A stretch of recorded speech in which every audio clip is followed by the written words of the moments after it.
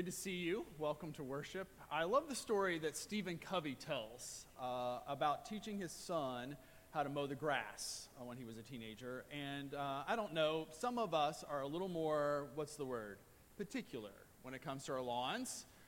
You maybe know somebody like that. I said that at 8:15, and some wife just snapped her head and looked at her husband. Some of you are a little more particular than others. I'm not a particular guy with my grass, but some of you are, and we love you. And Stephen Covey's apparently a little more particular with his grass. But he felt the responsibility to teach his son responsibility, and so gave him that job, and then cringed as he did it wrong. And got really frustrated and tried to tweak and try to tell him and try to instruct him, and it just wasn't working. He wasn't doing it in time. He wasn't doing it right. And finally it came to an internal kind of point of boiling, and he was about to just tear into it to him and tell him what he needed to do, and a little indicator light went off and a little point of pause, and then this message that he heard speaking to himself: remember, you're growing a man, not grass. And that shift, that tweak in our journey in life is what I want to talk about today. That challenge that we all have to go through the journey of life and keep our perspective of what the main thing is and how we ultimately get there. We've been talking about our life and our journey with God as a journey, as a process, that we really understand God's saving work in us that way. It is not just a one-time thing and then it's over. It is a process by which God kind of works in every situation in all kinds of ways to shape us. And that we're shaped in the process of living, of following Jesus, and that there are some predictable parts to that. So each of our stories is different, but there are some predictable parts. And throughout the last month or so, we've been talking about those predictable parts. When we've done it through looking at people's stories in Scripture.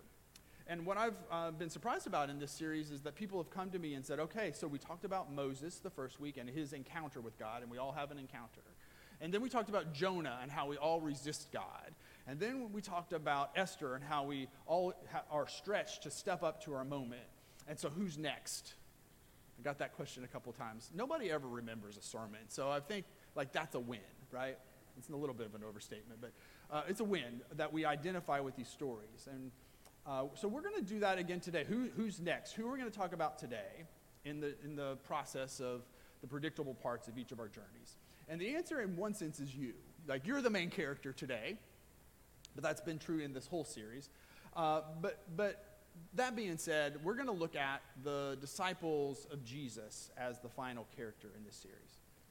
Because if you want to think about some people, some bodies, some guys who went on a journey, went through a process, an intense process, it was the disciples. They walked alongside Jesus. Jesus walked alongside them in a process that changed them forever. And so we're going to look at those predictable parts of the journey through the lens of the disciples, and then in our lives as well, as we've been doing in this series. And get to the destination, where this thing is headed. The journey is a journey to some place. And we're going to see that today. So in every faith story, there is an encounter with God. We've been saying that. Moses had the burning bush. We have different ways of encountering God. The disciples had Jesus walk up to them they were just going about their business, doing their jobs. Jesus walk up on the seashore and say, "Come, follow me." And what we mean by encounter is this, that the start of every spiritual journey is not some existential thing that happens in us. We have questions, we seek God. No, the discovery is that God is seeking us. We don't find God, God finds us. There is an encounter with the God who created heavens and earth. And there is an intentionality with that. There is God's initiative in that, and we are drawn into something. That's what we mean by a journey of faith. And so those disciples were called up by Jesus. Jesus walked up to a tax collector stand and put together a group of guys that would never have been together anywhere else, and then walked alongside them. Every faith journey has some sort of resistance. Jonah took off the other way. when God said he had a plan for him, had a task for him. And we all have some element of, maybe it's less dramatic, this ongoing resistance we have with God. We're scared, we're self-focused, we're unsure, we feel inadequate. We think God should do it on our terms. We struggle to know what God is like and what his ways are. And ultimately, we struggle with the challenge just to give over control. I won't ask a show of hands for control issues. I will just lead. I like to call it leadership. I heard recently Mother Teresa said, "I belong to Jesus. He must have the right to use me without consulting me." I don't like that, and neither do you, because resistance is a part of every journey. But I think we find some solace in how the disciples respond to Jesus, because if you read the Gospels, there is just instance after instance of the disciples not getting it. It's just Jesus kind of grates against every one of their natural instincts. So, for example, they're like shooing the children away from Jesus, right? And Jesus is like, "Oh my gosh, no, let the little children come to me. Bring them this way." Or Jesus is teaching, and the disciples are kind of lurking around the edges. There's a big crowd, and they're getting nervous because they don't have lunch. Jesus is trying to talk about important things, and they're stuck on how we're going to feed all these people. And so they come, and they're like, "Jesus, I want to interrupt this holy stuff, and I want you to send the people away because they need to eat." And Jesus is like, "No, find me some lunch." And they're like, "Okay, there's this kid that has a little bit of, okay, we can work with this." We think about how Jesus would be telling them what leadership in the kingdom of God looks like, and how that we actually gain our lives by losing them. And he turns around, and the disciples are trying to figure out who's the greatest, who's going to sit at the right and the left of Jesus when he comes into his glory. At point after point, they just don't get it, and that's part of the resistance, the internal resistance in each of us. Sometimes it's outright, and sometimes we just kind of just don't get it.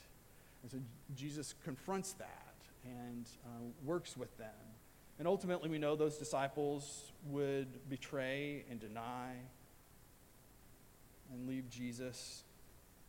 There was a point past which they could not go, and that's part of the story for each of us. Tony Campolo tells the story. He was a professor at Eastern University, and one day, a father dragged his student son into Campolo's office and kind of slopped him into the chair, and he turns to Tony Campolo and says, "This is your fault." And he explained how he got him into this, that his son was following Jesus, and he was taking it far too seriously. He said, "These days he's out on the streets in the slums of Philadelphia giving away his money to poor people and spending time with pimps and prostitutes." And the father said, "Don't get me wrong, Campolo. I don't mind being a Christian up to a point." And of course, we all reach that point. And then Jesus asks us to go past it. And there is resistance in us. And so every faith journey has some element of being stretched. We've talked about that in the story of Esther. And what that stretch is ultimately about is a call up, to show up in our lives. I like to say prayer is actually just that. Prayer is just showing up to God, showing up to our own life, showing up for others, to step up into our moment. It's one thing to put our faith in Jesus, and then it freaks us out to know he also puts his faith in us.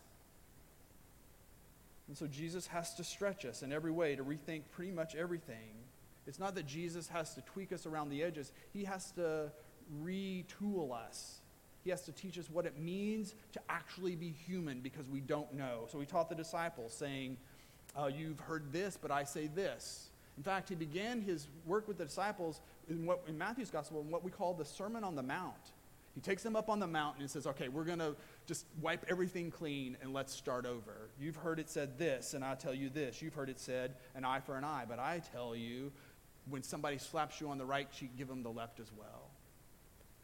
And if someone sues you to take your shirt, hand over your coat as well. You've heard it said, love your neighbor, but hate your enemies. But I'm going to tell you, this is about loving your enemies and praying for those who persecute you. If you love those who love you, what good is that? That's not what we're doing here. What it means to be human is to do something else. And so the journey with Jesus stretched those disciples. And not just in his teaching. And it stretches us, not just in his teaching, but then in the practical application. As we just go about life, there's an element to life that's going to stretch us. It would be easier, I said this a couple weeks ago, it would be easier if we didn't have to care about anybody else as we did this. But what Jesus calls us to is something in which that is actually brought to the forefront, that our love of God and love of neighbor is what drives us. And so this has been a stretching time. We've all kind of experienced this in some way.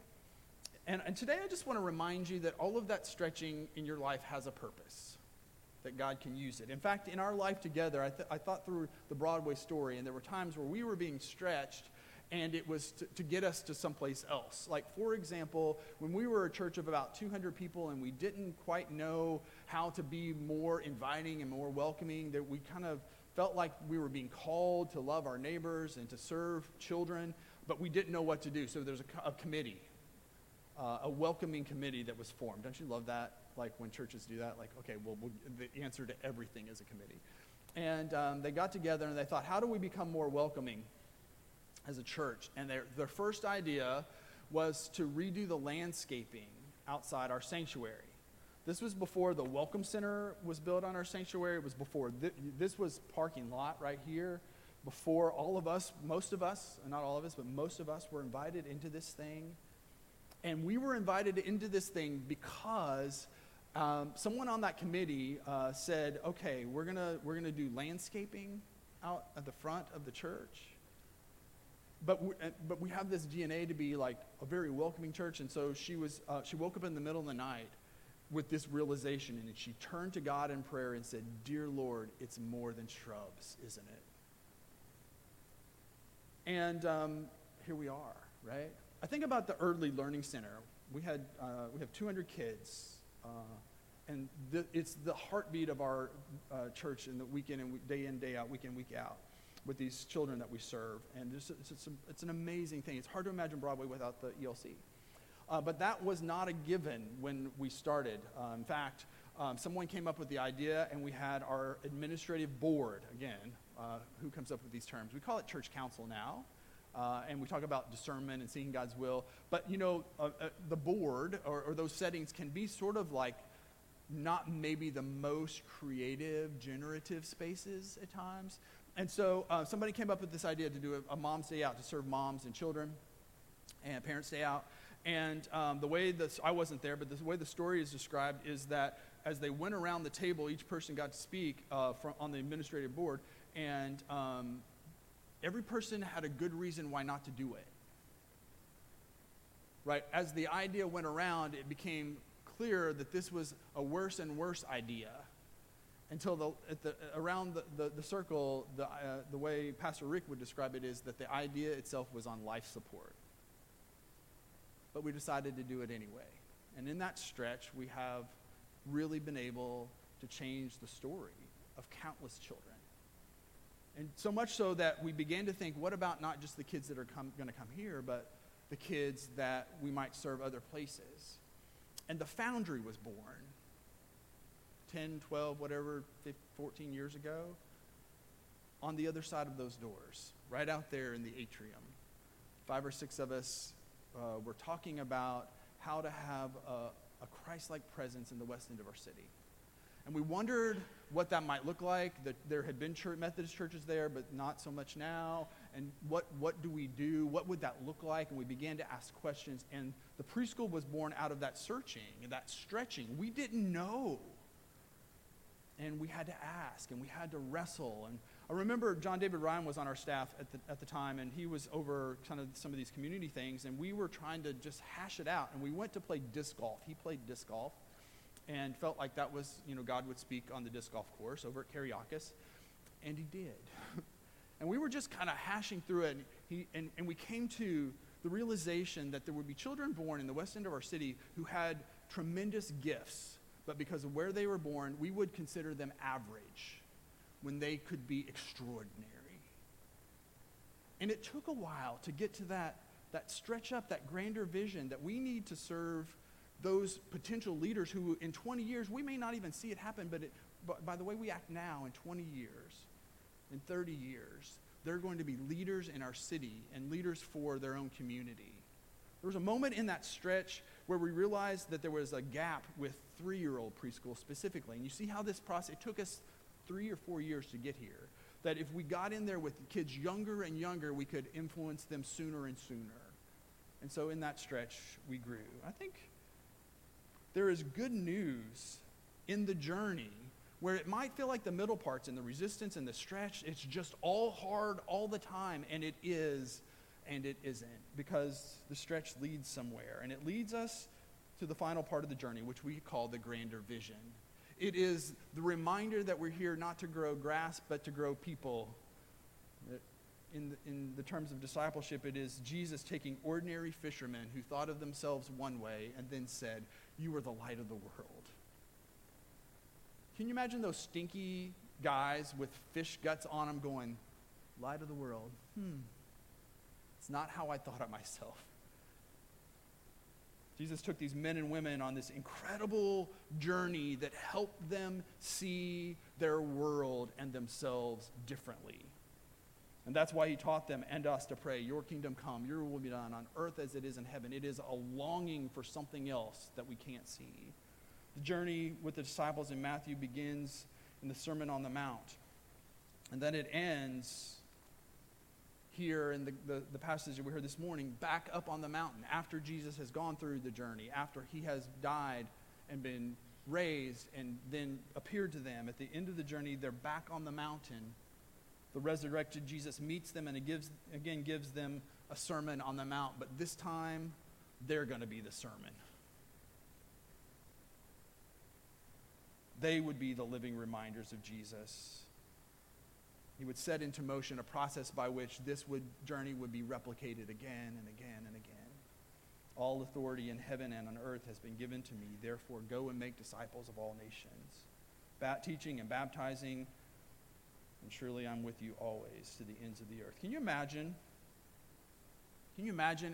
them getting that message at the start of the journey? They just couldn't have fathomed what they were being tasked with and couldn't have fathomed what they were being asked to do. How many of you have seen the new Top Gun movie, by the way? A lot of us, right? And my favorite line from the movie, maybe yours as well, is near the beginning when Tom Cruise, to establish the storyline that he's going to push the limits, is up in that jet and is pushing the speed until he blows up this billion-dollar plane. And he's out in the middle of the desert, and you don't know whether he survived or not. And then the next scene is him in all his flight gear, covered in dust, in the middle of nowhere, trying to figure out where he is. And he looks like an alien.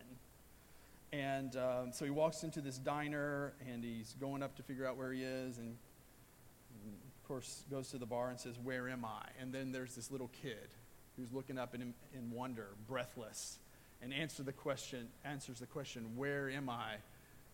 With the response, one word: Earth. Well, the disciples were right back where they started. Earth. And in a sense, nothing in the world had changed.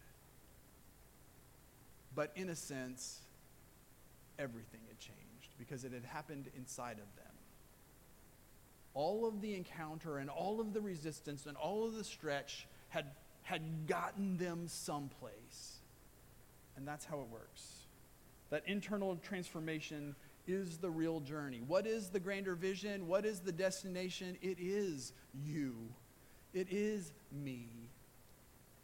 In fact, they are so different that Jesus can now turn to them and say, "Take it over. It's yours." All authority in heaven and on earth have been earned through the story. He is the King of heaven and earth and has gone, as Martha said already this morning, to be seated at the right hand of God as the King of heaven and earth. And we look at the world now and say, like, really? Is that the way it really is? Because it doesn't look like it. It doesn't look like things on earth have changed. The reminder is that maybe not, but we have. In fact, Jesus is the first one, Scripture says. The first to go all the way through the journey, first to go through the process, the firstborn of all creation. And then he turns in the Great Commission turns to the disciples and said, all right, you're next. And then disciple after disciple turn to one another and say, you're next. The process of making disciples is about replicating what Jesus did with those first disciples. That's what we're still playing out. It is going to one another and teaching us what it means to really be human when we don't know, we don't get it. We have to hear, you've heard it said this, but we say this. And we have to go through the resistance and the stretching so that we can get to a grander vision. People are puzzled by the claim that Jesus is already ruling the world, but the truth is, he is. And he's handing the reins to us. Go make disciples of all nations. It literally means they're the Gentiles. Go make disciples of the Gentiles. Up to this point in Matthew's gospel, Jesus has told them to keep it within the family. But at this moment, the restraints are gone. And it's now for everyone to be included. Teaching them what it means to be human, because they haven't been on the journey. So take them on the journey. Teach them and baptize them. Because baptism is the sign of that journey. It is dying with Christ as we go under the water and then being raised with Christ into new life, new purpose, new identity. I baptized all 3 of my children, 2 of them in this room when we looked that way, when that was the front of the room. But Luke, when he was, 7 or 8, at the Greenwood campus. And for years at our Greenwood campus, we baptized people through immersion when we did immersion baptisms in a cattle trough. How many of you have seen the cattle trough? Yeah. 2 weeks ago, somebody stole it. Yeah, it is shocking, right?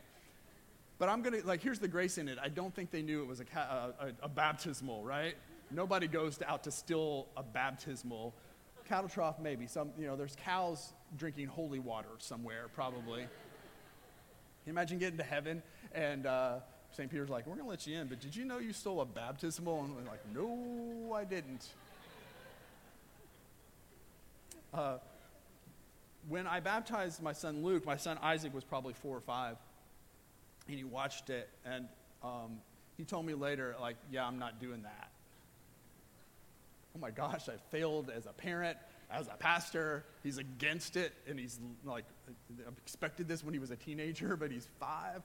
And I said, why? He goes, because you held Luke under the water. And maybe I did, just a little bit longer than I should have. I don't know.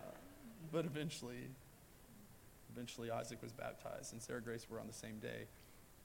And there is an element of dying to Christ, with Christ, so that we've raised with him as well. Part of this is that we participate in the story with Jesus. And baptism is our symbol of that. So you've maybe noticed the bowls of water this morning.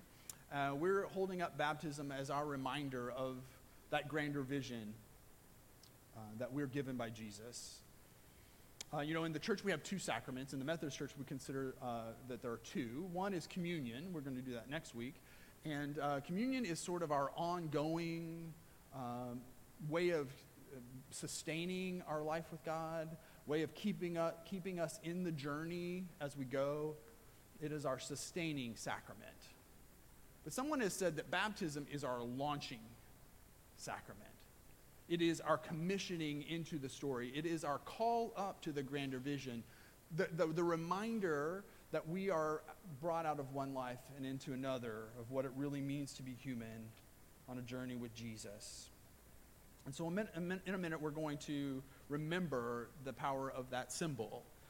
This is not a baptism moment. We're not baptizing anybody today. So if you've already been baptized, this is not rebaptism. There's a cute video, by the way, of a little boy who baptizes himself. We're not doing that today, but you may have seen it. It's an African-American church, and they're standing in the waters, and the pastor just kind of keeps going on. And finally the little boy's like, I'll do it, and throws himself back. This is not what we're doing today. We don't rebaptize. If you've been baptized already, this is a way to claim the power of that symbol, to feel the water. If you haven't been baptized, that is not a way for you to have to sit there awkwardly and not do something. This is a way for you to also claim the power of that symbol. We're not baptizing you today, but you might think about what it would mean to be baptized and to get a foretaste of it.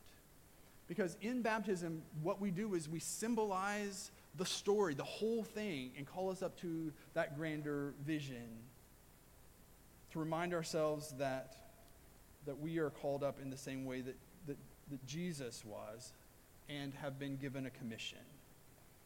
So maybe the most surprising part of that scripture that we heard this morning is that the end of the journey is actually the start of another journey.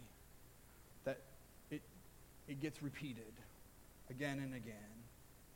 Jesus is actually not preparing to leave them. He's preparing to be with them always, to the very end of the age, Matthew says. And that word age is symbolic. It's not really so much about time. It is about a time that is to come when things are different. When Jesus, who is Lord of heaven and earth, brings the creation into its consummation, restores and redeems every single thing, every single person. It is a way for us to be called up and commissioned and then longing for and hope that thing that is to come. That's what we mean by a grander vision. It is the ultimate fulfillment of God's goal in this world, and why Jesus taught us to pray, "Your kingdom come, your will be done." The end of the age is when we get to stop praying that prayer. Let me read to you what N.T. Wright says. "There will come a time when God's will is done on earth as it is in heaven, because heaven and earth have been joined together in the new creation. When God's kingdom, established by Jesus in his death and resurrection, is finally conquered, and all of his enemies overcome, when divine love, in line with the ancient hopes of Israel, is now the central intention of Jesus and the reality of earth, as God's name is honored, hallowed, exalted, and celebrated through the whole world." And then he says this: "Every time we say the words of the Lord's Prayer, every time we say, 'Our Father,' we are pleading for that day to be soon. And we are pledging ourselves to bring it closer." So today we are invited into that grander vision. We're going to remember that through the commissioning of Jesus, through remembering baptism. And in a moment, we're going to pray the Lord's Prayer together, and then you'll be invited up, just as you feel led, to come and to dip your hand in the water. And that's all it is. It's just a reminder. It's a symbol. But as we talked, we got to thinking about how many of us have been stretched. That we all hear this commissioning through the lived experience of it not always being easy. And so we brought the rocks. The red rocks are symbols of that. Somebody at 8:15 was newer said, what do you Methodists do? Like, well, we make it up sometimes, is what we do. And so red is a symbol of the Holy Spirit for us today. And that rock symbolizes maybe something in your life that is not so easy. So as you come up and you dip your fingers in the water, we thought maybe some of you would need to grab hold of a rock, and we have enough for everybody. So if everybody needs to do this, they can.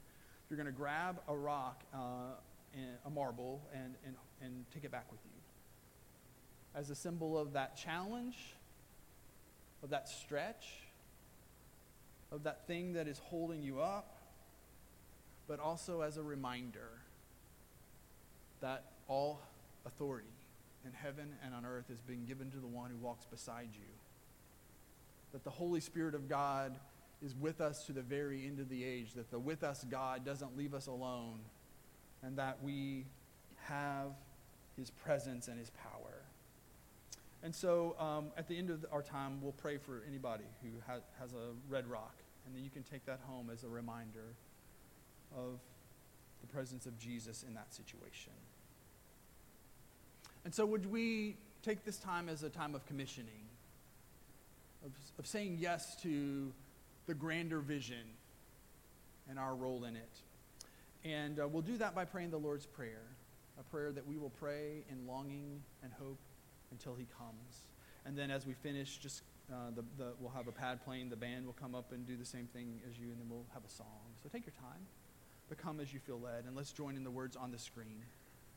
If you know the Lord's Prayer, you might just close your eyes, and we'll pray it together. Our Father, who art in heaven, hallowed be thy name. Thy kingdom come, thy will be done, on earth as it is in heaven. Give us this day our daily bread, and forgive us our trespasses, as we forgive those who trespass against us. And lead us not into temptation, but deliver us from evil. For thine is the kingdom, and the power, and the glory forever. Amen. Would you come?